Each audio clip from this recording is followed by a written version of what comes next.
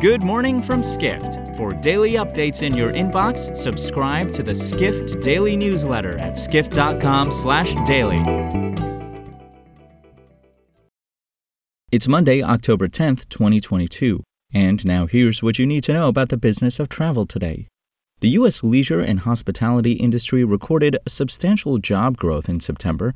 However, the hotel segment struggled to add jobs, a sign of its ongoing challenges to fill its large number of vacancies, reports editorial assistant Rashad Jordan. Hotels added a little less than 7,000 jobs last month, the Bureau of Labor Statistics announced in the overall U.S. jobs report released on Friday. While that number is a roughly 55% increase from August's figure, it does little to ease hotel executives' wider hiring concerns. 91% of hotels said they're unable to fill open positions, according to a recent survey by the American Hotel and Lodging Association. The Bureau estimates that the leisure and hospitality sector has 1.4 million openings to fill. The leisure and hospitality sector added 83,000 jobs in September, representing nearly a third of new jobs created in the U.S. overall.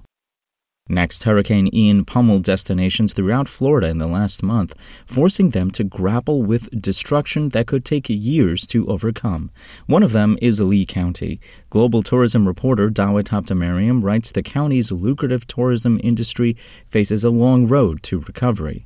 Although destinations such as Tampa and Orlando are welcoming visitors, tourism to Lee County, located on the Gulf Coast in southwestern Florida, remains paused. Lee County officials said they haven't established a timeline to resume tourism, given the extent of the devastation. Dozens of hotels in Lee County lack water, in addition to many of its short-term rental properties being destroyed. Habtemariam writes the road to recovery for Lee County, which attracts 5 million visitors annually, looks challenging. One Florida official said the loss of tourism sector employees, many of whom lost their homes as well as jobs, will make the recovery difficult. Nearly 1 in 5 people in Lee County worked in tourism prior to Hurricane Ian.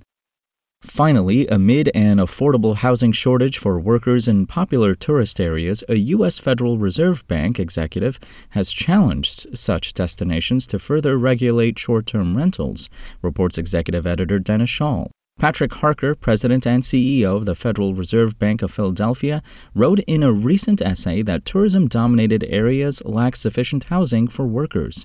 He cited the Jersey Shore as an example, where he said short-term rentals have gobbled up a significant portion of the housing supply. Harker also urged local governments to limit the number of short-term rental properties to ensure local residents can find affordable housing. However, Schall writes that executives at vacation rental companies tend to shoot down links between their properties and the affordable housing crisis. Marilee Carr, the chairperson of the UK Short-Term Accommodation Association, said it's easier for authorities to take aim at the industry than build affordable housing. For more travel stories and deep dives into the latest trends, head to skift.com. To find these stories and more insight into the business of travel, subscribe to the Skift Daily newsletter at skift.com/daily.